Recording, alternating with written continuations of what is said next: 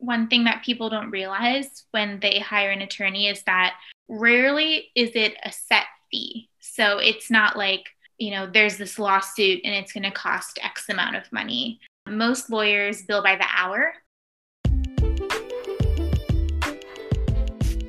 Welcome to the How I Money segment of the podcast, Rethinking How You Money 101. Hi, I am your host, Dom, and I will be interviewing people in this series about how their experiences with money have impacted who they are today. Today's guests are Tejan and Nori. Tejan is currently an attorney in Washington, D.C., and he likes to debate and discuss political theory, issues of race, religion, and post-neocolonialism. Nori is currently a healthcare attorney in D.C., and she focuses on expanding accessibility to affordable, culturally competent healthcare in the U.S. When they are not working as an attorney, together they are working to build up their company, Nunchi. Hi, my name is Tay. I'm an associate manager working in corporate compliance. I'm also an attorney on Barden, D.C. Oh, and I'm 30 years old. I forgot to mention that. Hi, I'm Nori, and I am 29 years old, and I am a healthcare attorney in D.C. Okay, so the first question I have for you guys is, how would you describe your family's ways of handling finances while you were growing up? So growing up, my parents were very focused on not having debt. That's a very cultural thing. Also, my family is Indian Muslim, so that's a big part of our faith is just not carrying any debt. So that was something that was definitely instilled to me at a young age. Yeah, so I'm actually adopted from Korea. My parents, I think, really emphasize always make your minimum payments on whatever debt that you're carrying, and never be in a position where you wouldn't be able to make those payments, but be consistent in making those. So it always taught me to always save and put a little away for a rainy day. Do you feel like their relationship with money has affected how you handle your money today?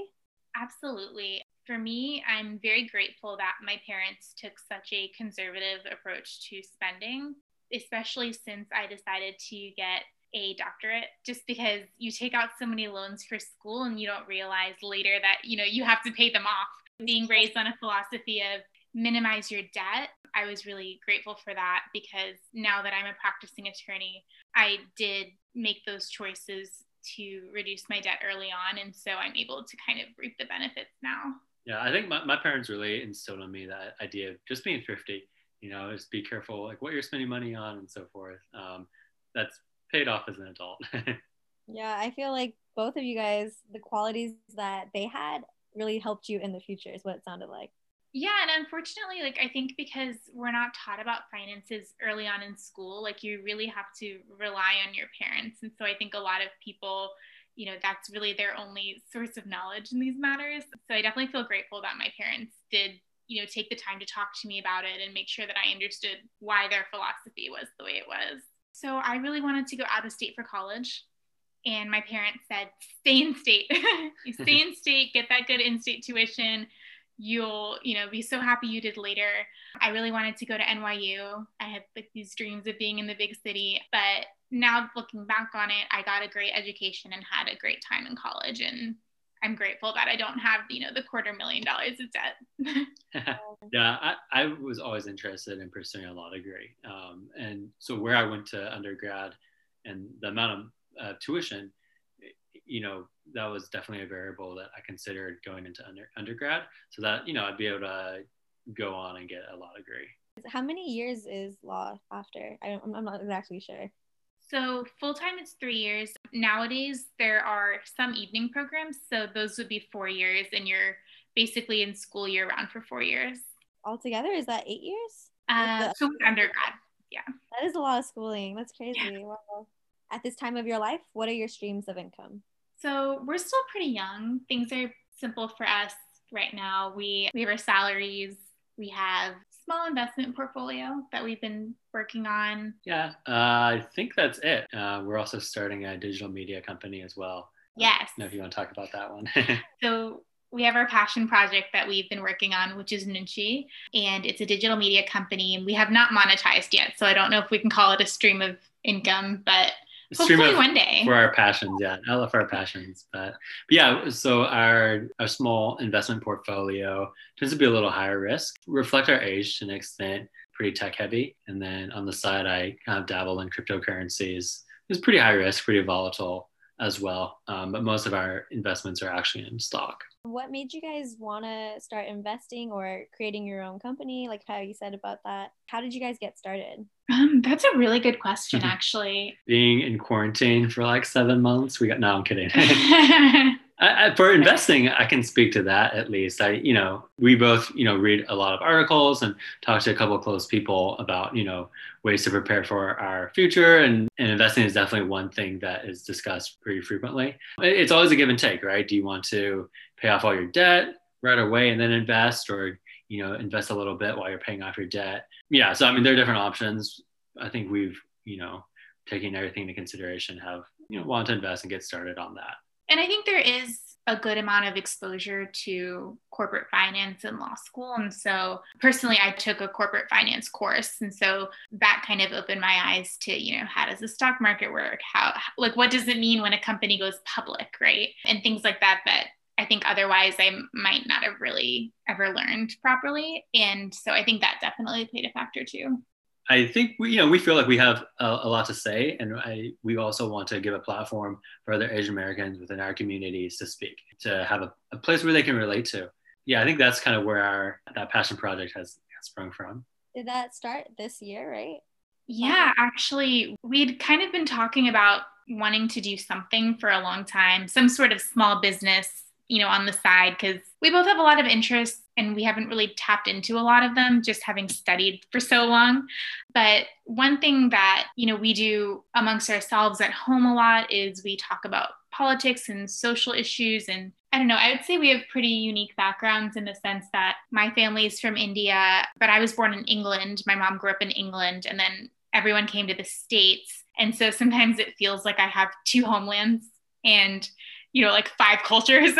And for Tay, it's similar, being a Korean adoptee. And so, cultural and social and racial issues is something that we talk about a lot and we're interested in. And when we were younger, there just wasn't a lot out there for us to read or listen to as a resource. And so we really wanted to create kind of a safe space for, the kids that we were 10 years ago, 15 years ago. And also to like Tay said, create a platform for other people to, say what they want to say and share their stories. And so hopefully that's what it'll be.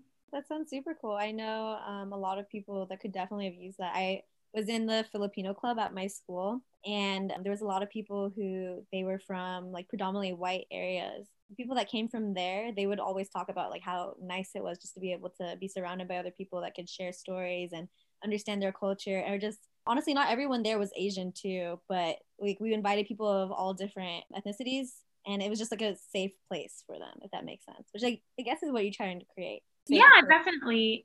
Yeah. Absolutely. And you bring up a good point. It's, I had the benefit of that at my school too. And a lot of my friends were Persian and Bengali and just, from different places, not necessarily Indian, but it was such a comfort for me to not be exotic kid. And there are a lot of parts of the country where people probably don't get that. And so having an online platform where, you can meet people who are like you, I think is so powerful. Definitely agree with that. How would you describe your money habits today? Are you saving at all, investing, etc.? Our money habits today have certainly changed because of COVID. Not eating out as often saves quite a bit of money. I miss the food game. I miss going to the restaurants. I think we both do.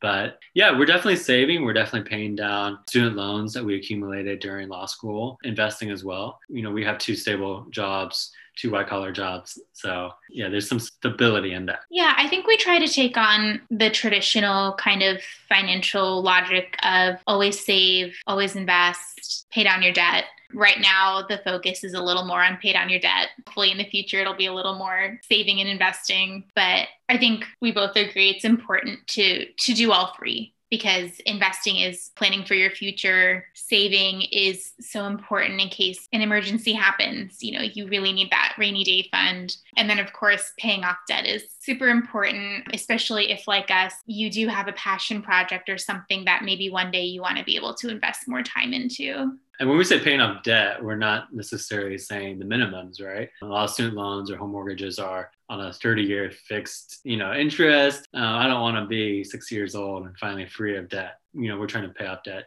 quickly and we can take all that money, invest it or save it or go on fun trips, or maybe we can go to restaurants when that all opens up. Yeah, for sure. I think that's actually a really good point. Like something that people don't talk about enough is that, when you have student loan debt, you can pay the minimum and that's great. Totally responsible thing to do. But if you can just pay a little bit more than the minimum over the life of the loan, you will save tens of thousands of dollars. On interest, right? Mm-hmm, on interest. Agree with that. If they can, that would be ideal. It can certainly be a luxury to pay faster, right?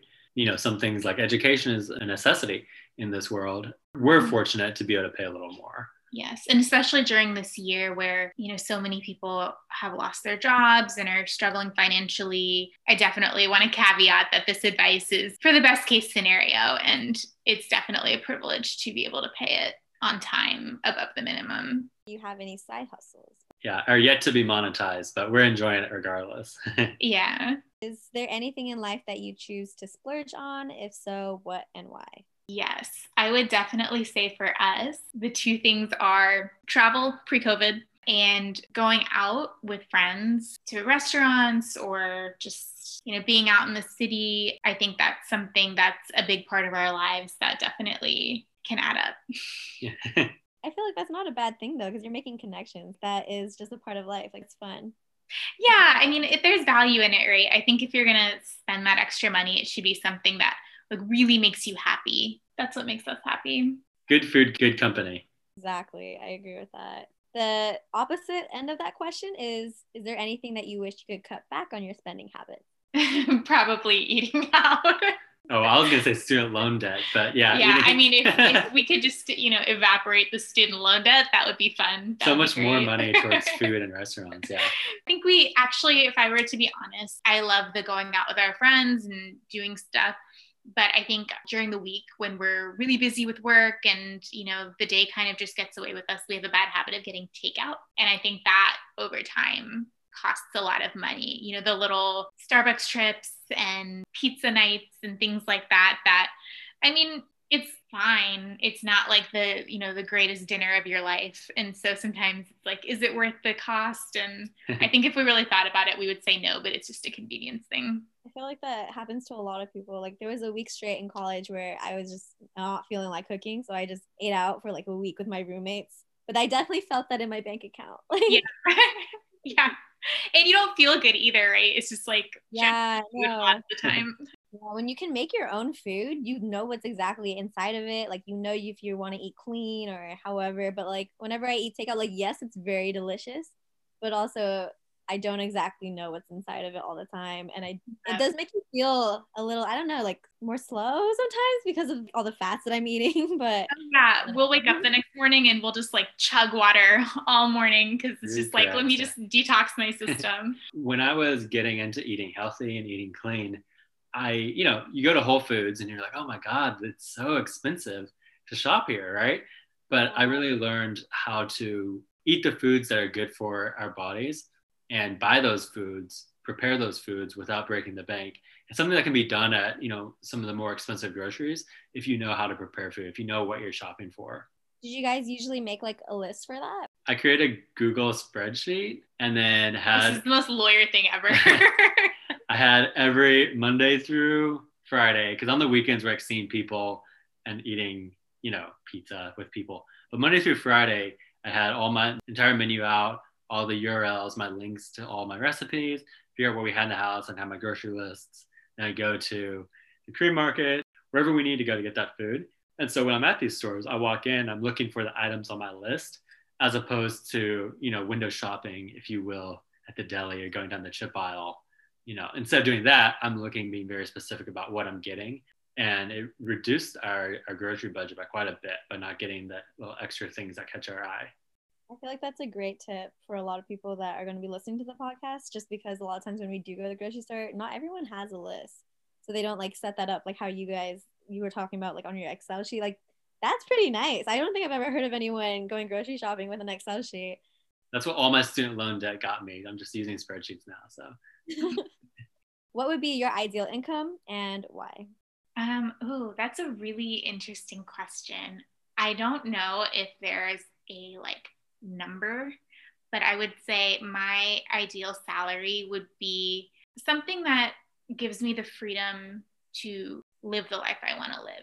For me, I think I really value my personal time. And so if I can, pay my bills, reduce my debt, live the life I'm living right now, but with the option to, take time off when I need to take time off. We both have families overseas, for example. If I want to go see them, I want the flexibility to do that. And so I don't know if it's a number so much as a lifestyle. Yeah, I agree with that. I've spoken to some attorneys who admit that they don't know what to do with all the money. And, being very candid with me, saying that, admitting that. And I agree with Nori that, there's a certain lifestyle that I want, a certain way of living that I want, where, if I want to go to, take a couple of weeks and travel Europe, I want to be in a position to be able to do that or be able to afford that, with some family members, for instance. But beyond that, I want us to be able to have a very robust rainy day fund, for instance, or a stock portfolio that is fun to play with, but also, stable and will to retire whenever that day comes. It's hard to say what the exact number is. It would reflect a particular way of living. Yeah, I feel like most people that I've asked that question, most of them, like, they'll come up with a random number, but at the end of whatever they're talking about, it all comes down to if they can have freedom to do what they want to do, like what their passions are, and follow that, which is what you guys are explaining. Yeah, I think there have been a lot of studies on this topic actually that are really interesting. I remember once in law school, I was in a class and this girl went around the room. We were waiting for the professor to come. Everyone was a little early. And she was like, guys, did you know that after, I think it was $80,000 a year, studies show that, people aren't really any happier, more fulfilled when their salary increases. And I'm sure, we could make market adjustments for different cities around the country, but using that concept, she was like, so what would you do knowing that if it wasn't law? And, a lot of people were like, I wanted to be a lawyer. That's my passion. But it was a really interesting question. I said I would open a coffee shop. And I think the root of that question is, what would you do if you could live the lifestyle you wanted, right? I would own my own garage and make custom street racing cars. The whole legality issue aside, that's what I would do. So that's what you want, is you want a salary that lets you open your own shop. And play with cars, make them go fast. Yeah. That's awesome. I like that for both of you guys. What about being an attorney interested you enough to make a career out of it? Yeah, so I should caveat that I am barred in DC, but I'm not a practicing attorney. So if anyone is a member of the American Bar Association, I'm caveating now so I don't get in trouble. So I'm in consulting right now. I work for a consulting firm, and one day may practice law, but I'm not technically. I don't think I can technically consider myself an attorney under the ethical regulations that attorneys abide by. So I started after college. I worked in Chicago in the inner city for some amazing attorneys who are doing amazing work, and I just love the passion that they had. There are so many amazing careers that impact our society for good, right? Like social workers do amazing work, teachers do amazing work. I wanted to be in a position to be able to do that, to contribute from a legal standpoint, from a legal perspective. So for me, I actually am a former registered nurse. So when I graduated, I started working at a hospital in DC.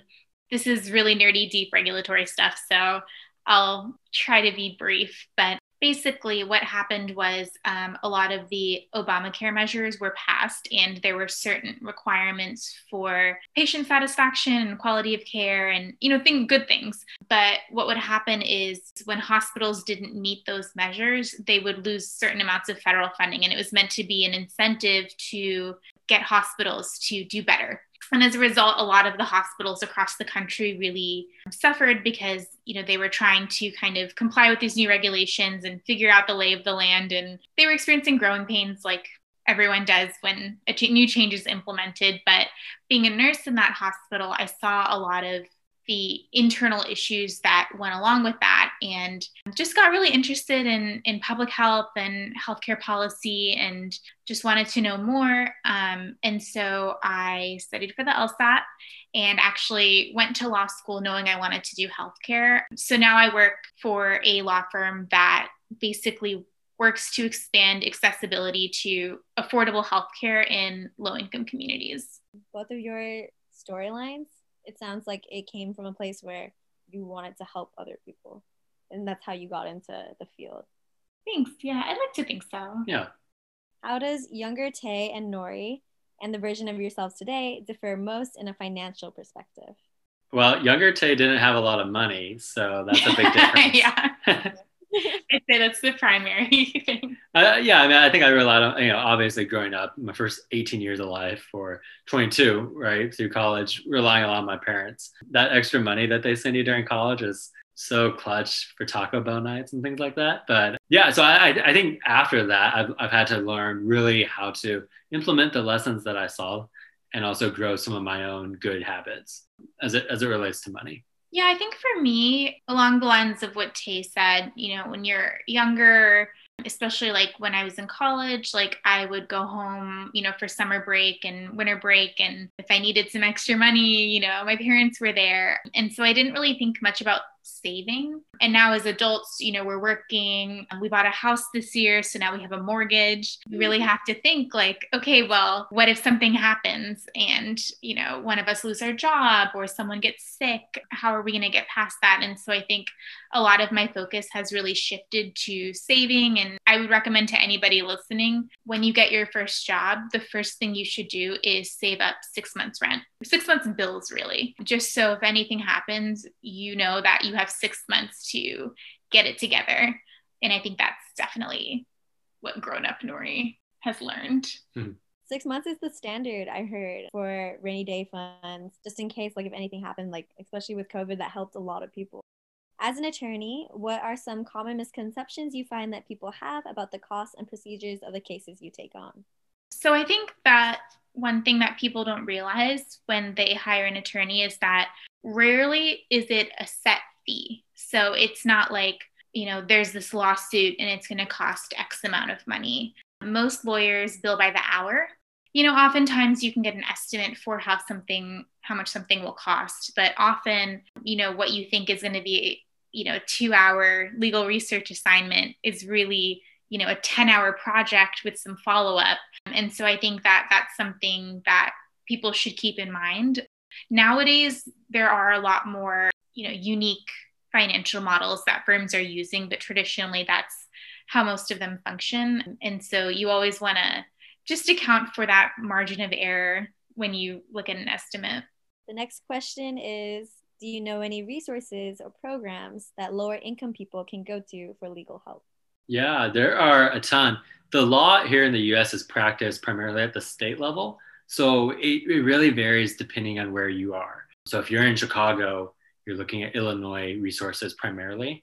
If you're in LA, you're looking at California resources. But one area that is actually pretty interesting is, or one resource, that's I think valuable are law schools themselves. They often provide what are called clinics that are typically topic driven. So there will be a resource clinic for veterans trying to get assistance with their medical bills, or a domestic violence clinic, for instance. And law students will be able to work on these cases on a pro bono free cost rate. If people wanted to go to those or like find out more information, did they just find it on the website, or how did that usually work?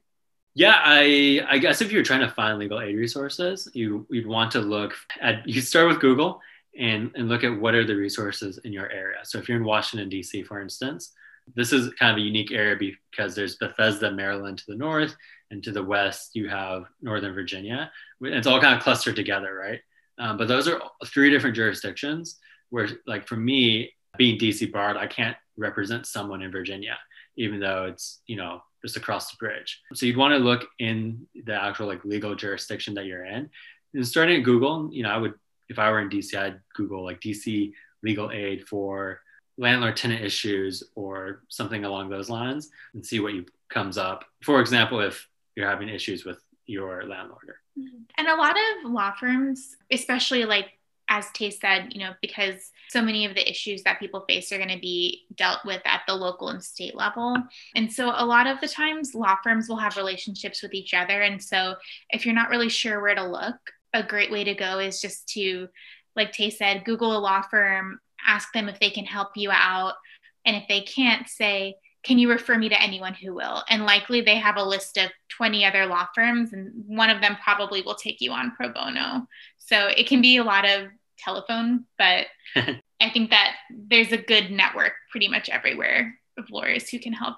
The legal practice is very collegial. I oftentimes will get people from DC saying, well, not often, but it happens where someone will come to me and say, hey, I have a traffic ticket in DC. Can you help me? And I'll tell them, well, I don't do criminal law, but I'd love to refer you to one of my good friends from law school who do, who would be able to assist. Yeah, it builds my professional network. It hopefully helps someone out who's reached out to me. So it's kind of a win-win. What's one piece of advice you would give to young people who are weary about becoming an attorney due to financial costs of the licenses or the degree? Yeah, so one thing that I would say is really, and I know I've harped on this a lot, but I think it's so important, is to really think about how to minimize your debt. Lawyers, are considered one of the most well-compensated professions, and that's true, but it really depends on the type of law you practice and where you work. So law firms are characterized by at the top tier what we call big law, which is the big national, international firms that Suits. take on suits, right, high profile clients. And then you have kind of mid-level firms and small boutique firms. And the small firms can pay really well depending on type of law that they, do. But it's very difficult to get into those big firms. I would say maybe like the top 10% of the top 50 law schools is even really eligible to enter those firms right out of law school. And so if you take on, $250,000 of debt thinking, I'm going to go into big law, that might not turn out for you. And then you're stuck with these loans. And, depending on if you want to practice regionally. So I'll give an example of myself. So for law school, I only applied locally because I knew that I was going to be staying in the DC area. It didn't make sense for me to go somewhere else to study unless it was going to be a fantastic school. The school that I went into offered me a pretty generous scholarship. So I was very lucky in that regard. And I was able to really lower my cost of living expenses by not having to relocate. I'm fortunate that I'm working at a fantastic firm now and things are great, but also I don't have this huge burden of debt that I might have had if I went elsewhere. And I think with, COVID, we're seeing how volatile the economy can be. And so I would just say, think in the long term. Maybe it's better to go to a slightly lower ranked school and do really, really well there than to go to a top school where you might struggle and you might not, get the top grades. And so it might be harder to break into the market you want to break into. But, the debt's not going to go away if that happens. It's still going to be there, and it's worth planning for. For like the scholarships that you got for your school, how would you recommend for someone else who is looking for scholarships? Like, where would you recommend them to check for things like that? So there's a couple things. A lot of undergraduate legal centers will have a lot of information on that, especially if you're going to a college that has a law school within it. They'll have a lot of resources for you. And then I would say, if you go onto usnews.com and, look at the law school rankings, they'll have statistics about the types of scholarships that they give and how often they give them. And so that's a great way to strategize. A lot of law school applications are free. So that's awesome because you can really just cast a really wide net with your applications and see what you end up with. A lot of law schools do like early admission scholarships. So if you just literally apply 2 months earlier, you'll get a scholarship. Some do merit-based scholarships, some do need-based scholarships. So I would just say, talk to as many people as you can, cast your net really, really wide, think about where you want to practice. I think if you do that, you'll have a really good idea of what school is best for you. And also for those schools where the admission application is not free, there's certainly an opportunity for someone, an applicant, to contact that school and just ask for them to waive the fee. And it could be $100. So if you're applying to 6 schools, each with a $100 fee, you could save $600 just with a quick email. And you're also putting yourself on their radar, saying, hey, I really want to apply to this school. I love the school, whatever. But, $100 is a little steep for me right now as a as an undergrad student, for instance. And they're like, oh yeah, just enter this code, whatever, and that's it. And you just save yourself 100 here, 100 there. That can add up. And then you can spend that money on Taco Bell instead. So, no, I'm kidding. Mm-hmm. But. Yeah, and I actually have two other points that I think are really important. And one is, a lot of the times, if you find a law firm in your area and you work for them, they'll help you with school. A lot of law firms want to promote from within. They want somebody who understands their structure and who they can train, while they're getting their law degree. So that's something really valuable, especially if you already know what practice area you want to be in. So if you want to do criminal, you find a criminal law firm, you say, look, I'm a law student. I want to work for you. I'd love to, stay on when I graduate. Like, can we discuss? And I think a lot of law firms are really open to helping a student get through school, knowing that they're going to come back. And on that note, I would say, if you're worried about the finances of going to law school, another great option is to look for a school that has an evening program so that you can work during the day and do classes at night. I did that for part of law school, hated that for almost all of law school. And it's a great option. You still get that full law school experience. You just kind of, you take one class less a semester, and you get to really decrease the amount of loans that you have to take out. Oh, that's nice. I didn't know that was an option for other people. What learning resources do you recommend for young people who want to learn more about their rights and have other legal questions? There's a lot. So first, I would say reading. There's so many good books. The New Jim Crow is a really good book. Tennessee Codes are articles. Tennessee Codes, The Case for Reparations. The law, we walk through life and don't always realize just how much of life has been molded by the law, right? So Family Properties is another good book. Sorry, I'm starting to go all over the place. But yeah, books, articles. If you watch Netflix, there's the documentary 13 on the 13th Amendment. Brian Stevenson, I think, is in that, amazing attorney. I think he's Harvard trained, I think. Is Ken Burns, the Central Park Five, and that a new documentary about those young men who were involved in that incident. There's so many resources and podcasts. Anywhere you look, there'll be a really good resource. I think, though, one thing that most people are familiar with the law from a criminal perspective, right? Law and order. When you think of an attorney, you're thinking federal prosecutor, public defender, Bronx defenders, people like that. There's a whole other side, multiple other sides to law, including compliance professionals, which is what I do. There are transactional folks, like primarily what Suits is engaged in, the TV show. They're making the big M&A, mergers and acquisitions deals. They're not going to court, but they do sometimes in that show. I'm like, wow, they're not like criminal defense attorneys, but whole nother side. Sorry. So there's a ton of resources out there and if you're asking specifically about rights, the ACLU has a lot of good resources for people who are going out there to protest. There are resources where you can learn more about the rights. If you find yourself in a position where you'd like to film a police officer interaction, a police interaction with another citizen, can you film? Can you film that? Do you have to put your camera down if you're asked to? So yeah, ACLU, I would definitely recommend for those types of legal rights as pertaining to protests or civil disobedience. No, I think there are so many great resources out there. I myself, as a healthcare lawyer, as someone who's been in the healthcare field for a decade, still seek out health law podcasts because they're a great way to stay up to date. I think they're very succinct. And so what you might spend 10 hours reading in a book, you can get in an hour.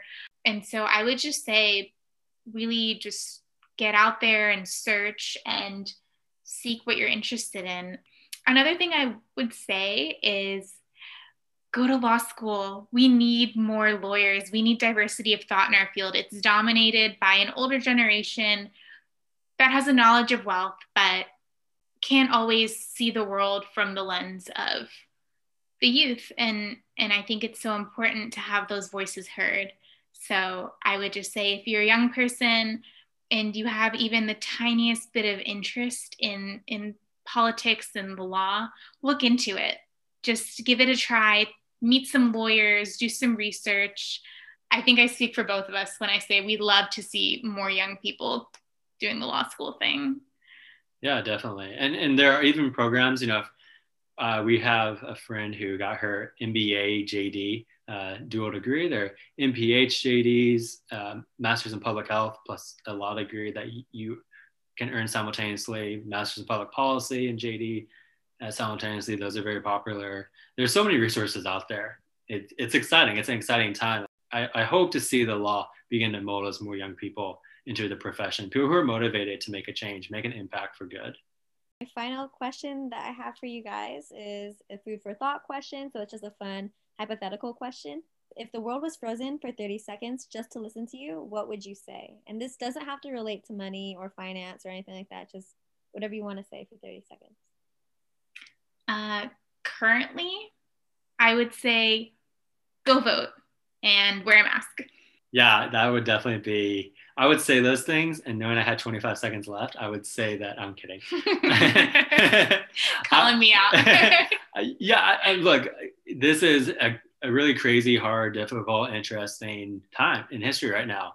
I love seeing young people who are getting engaged, who are active, whether it's on social media alone or not, right? I think we sometimes have a tendency to make fun of like the online warriors, the keyboard warriors, but people are getting engaged. People are starting to listen and to hear and to speak out, specifically young people. And I love to see that. And I think the one thing I would say specifically to young people would be to have fun in life, have fun right now, because as you get older, you begin to realize that you can make a difference. You can still change the world as an adult.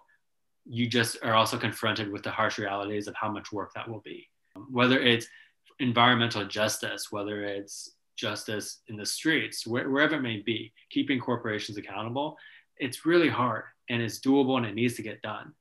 I love seeing the energy that I'm not that old, but the young people younger. We're talking like we're like in our 80s over here. Yeah, I know. But yeah, I mean, people who are younger than me, particularly, it's great to see how energetic and engaged they are. And it's kind of like a have fun, but also keep doing what you're doing, keep being engaged, because we need it. We need that energy. Yeah. Us stodgy old folks over here, no, I'm kidding. Yeah, no, I love that. And I would just say, like, don't lose heart, take breaks when you need to, but work hard.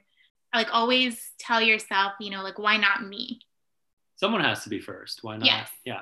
Absolutely. Someone's got to do it. Yeah. Someone's got to jump in. Why not you? That's a perfect way to end the podcast for today. Thank you guys so much for being on it. Do you guys have any way for listeners to follow you on social media, to keep up with future projects or anything like that? Yes, absolutely.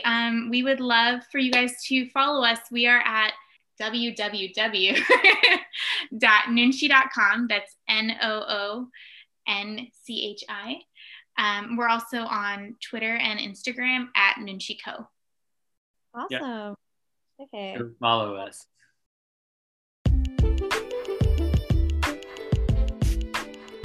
Hey, it's Dom again. I just want to say thank you for listening to my podcast.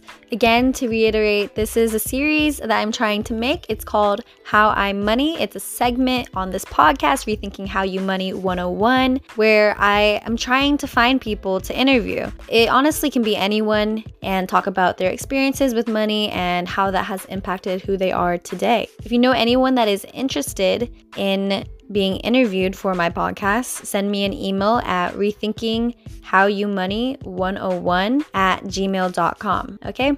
Thanks for tuning in, and remember to always be smart with your money. See you guys next time.